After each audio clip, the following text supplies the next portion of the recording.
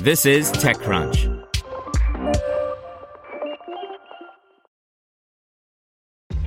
This episode is brought to you by ShipStation.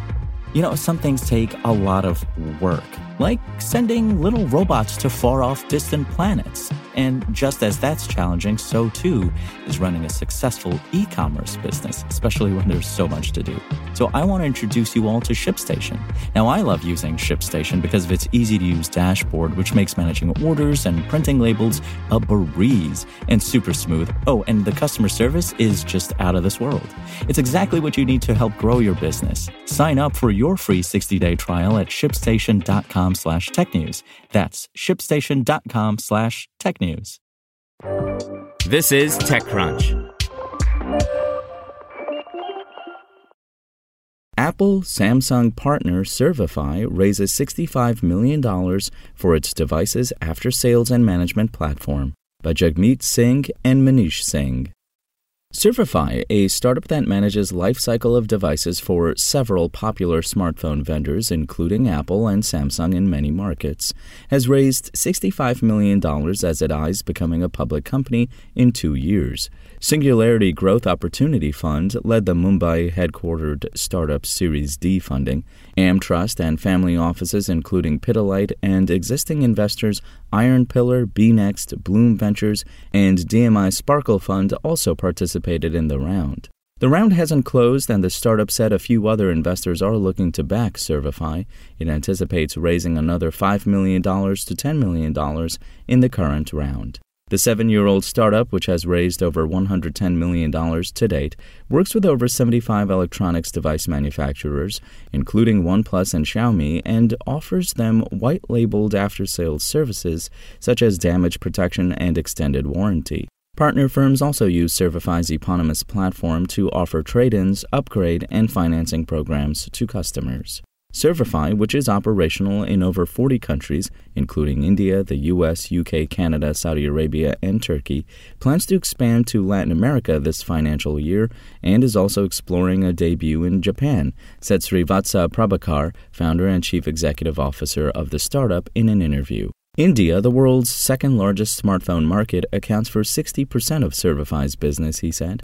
Servify, which currently focuses on smartphones, tablets, laptops, and wearables, also plans to expand its coverage by servicing home appliances and electric vehicles, he said. In recent quarters, companies including Apple and Samsung have provided their customers with self-repair services. How do such programs impact Servify? Prabhakar said the self-repair programs by major manufacturers in the market will be positive for Servify, as it will continue to charge them for offering spare parts under their self-service repairs. Such programs, however, may result in fewer people opting in for trade-in and upgrade options, as they will be able to extend the life of their existing devices, he said. Business Outlook.